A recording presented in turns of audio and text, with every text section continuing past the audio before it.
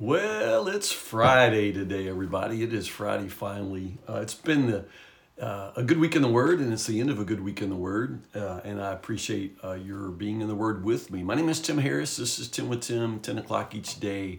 We go verse by verse, and we're in Acts chapter 9 today. We pick up with the story of Saul, and I love it. Let me back up a little bit. Yesterday in the comments, I noticed that Ruth Gregory was asking about chapter 8 verse 37. Where is it? If you're just reading, I have the New Living Translation. I'm just reading, go straight from 36 to 38 with a little asterisk that tells me that verse 37 doesn't appear in all the manuscripts. Like, what? This isn't the only place, that there aren't very many at all, but there are a few places like this where there are verses that English translations will want to sort of let you know that they have a different history, and that's important. We don't have the book of Acts that Luke wrote. We know that Luke, inspired by the Holy Spirit, sat down and wrote an inerrant, infallible manuscript with his own hand, but we don't have that. What we have are scrolls, documents, copied for the longest time by faithful copyists. And when you talk about the inspiration of Scripture, make no mistake, you have to include all this in it. God didn't just inspire the writing of Scripture, He had to inspire the transmission, the process of getting it from them to us. And that's a long and complicated process. And sometimes you see human fingerprints on that, to be honest, because a whole lot of people had to copy it by hand and pass it on.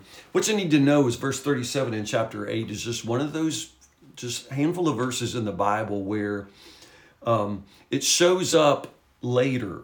Like we have earlier manuscripts, like earlier copies of the book of Acts that don't have it. And then it shows up later, and then you start seeing it in later manuscripts. So that just makes faithful scholars think that verse must have been added by somebody along the way. Probably somebody who just wanted to help that story along by, putting a confession of Jesus, a clear conversion experience in the mouth of the Ethiopian eunuch. And so he has him say, I believe that Jesus Christ is the Son of God. That's verse 37. Again, believe what you want to about that verse. I like knowing that it's got a different kind of history, and I just like having it in the footnote. It just helps me understand not just, what the Bible says, but a little bit of the history of how it comes to me. Verse 37 comes to me and you by way of a little bit different history, and that's why it's in the footnotes. That makes sense? Don't be worried about that. It doesn't threaten the integrity, the inerrancy, the infallibility. It is God's word, and He brings it to us the way He brings it to us. And in verse 37, He brought to us a different way. So just be aware of that. Chapter 9 is where we pick up with Saul. Today, as I'm reading with you guys, my question was, did Saul kill anybody? Did he kill anybody? I mean, he says he's the chief of sinners, and I know he's not a good guy before Jesus gets a hold of him, but did he kill anybody? I don't know. He persecuted Christians. We know that. We know that he's first seen right there at the stoning of Stephen, where it says, first off, everybody came and laid their coats at the feet of a young man named Saul. So at that point, Saul's not throwing stones. Saul's just holding the coats. And it goes on to say he was there, he witnessed it, and he was in complete agreement with the killing of Stephen. So he wanted him dead. Saul was going everywhere to destroy the church in chapter 8, verse 3, dragging men and women and throw them into prison. Was he killing them or just throwing them into prison? Now, chapter 9, verse 1, Saul was uttering threats with every breath and was eager to kill the Lord's followers. Did he personally throw the stones? Did he kill? It may not matter to you. I don't know that it matters really in the scheme of things. My hunch is Saul is that Pharisee that is that kind of guy who can instigate the killing of somebody else but never get his own hands dirty. He's there. He loves watching Stephen die, but he's just holding the coats. He doesn't really get his hands dirty. I don't know. We can't know. But it seems to me like he just may be that Pharisee that, man, he loves watching the Christians die, but he's probably not going to get his hands dirty doing it.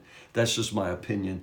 At any rate, he is on his way to Damascus. He's expanding what's been local persecution. He's now expanding the scope of that to Damascus. Understand, this is a 6-day journey. It's 150 miles from Jerusalem, and Saul ain't afraid to travel. Yeah, that's what I think is so interesting.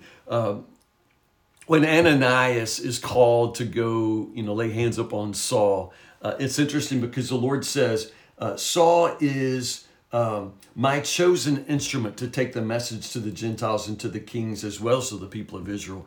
Saul is it's this idea that Saul he is handmade by God to be his instrument. And I think it's amazing. When we meet Saul, he's already very motivated. He's highly passionate. He is very mobile. I mean, he will travel. He will go anywhere. In this case, 6 days journey just to get some more Christians in jail. And then he's very missional. He has the mission here. He's going, to arrest more and more followers of the way. Just call your attention to that there in verse 2. Early Christians are called the way. The way. That's the Christian movement. I think that's just kind of interesting. Anyway, as Saul is traveling, the light, comes out of heaven and shines around him, knocks him off his horse, so to speak, and a voice says, Saul, Saul, why are you persecuting me? Saul says, who are you, Lord? And the voice replied, I am Jesus. I love that. I love that. Saul thought Jesus was a fraud. Saul thought Jesus was dead. And all of a sudden, Saul comes face to face with the risen Christ in this moment. And he is not necessarily going to recover very quickly. He is blind for 3 days, led by the hand to Damascus. And for there, he just waits. He doesn't eat. He doesn't drink.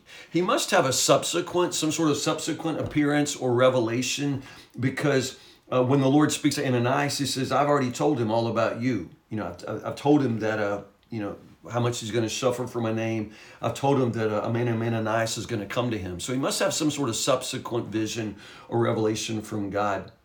So then the Lord visits Ananias to say, I got a job for you. I need you to go find a man named Saul from Tarsus. Go find him. I've shown him a vision. He knows you're coming. And Ananias, I love this. It's part of what I love about the book of Acts, especially this reading with you, because I'm just paying more attention to the ordinary people. Ordinary guys like Stephen and Philip. They're just deacons, y'all. They're just ordinary deacons like you fire team guys. I mean, they're just guys. But what powerful guys because of Jesus. And here's Ananias, man. Ananias is about to change the world. Now, he ain't going to have to go anywhere. You're not going to have to leave town.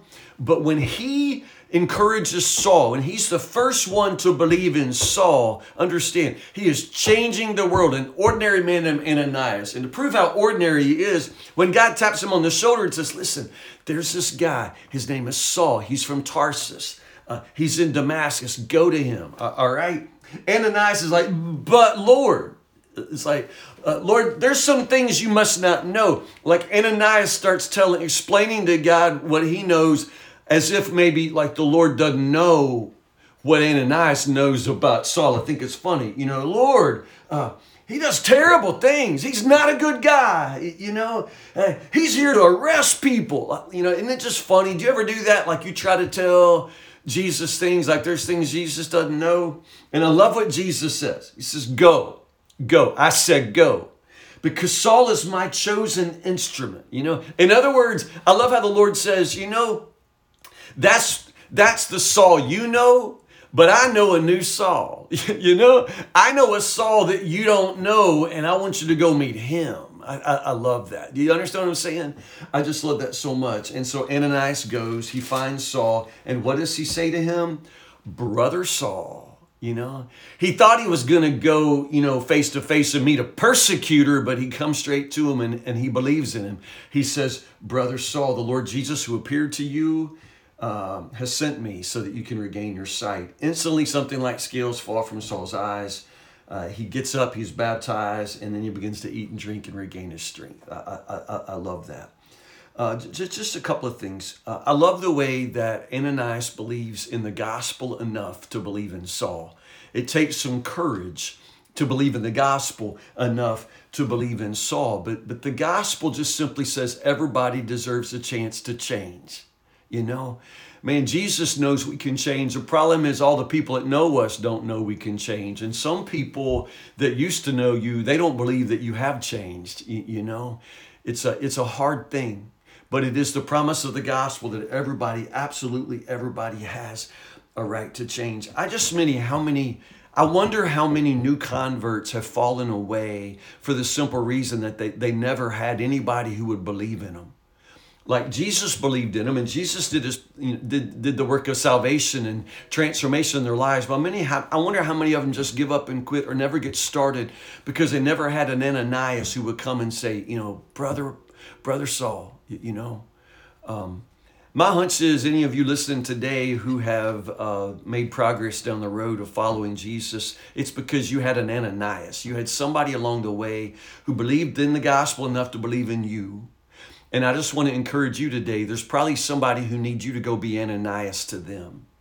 There's somebody that everybody knows, but they don't know them the way Jesus knows them. And they need you to go, and instead of seeing a sinner, instead of seeing an addict, instead of seeing an alcoholic, instead of seeing the person you used to know, maybe go visit them and look into their face and see the face of a brother, see the face of a sister. Everybody deserves the right to change, you know, a chance to change. And that's what Ananias gives to Saul. I love the way the Holy Spirit does the work. The Holy Spirit can knock Saul off his horse. The Holy Spirit can blind him, you know.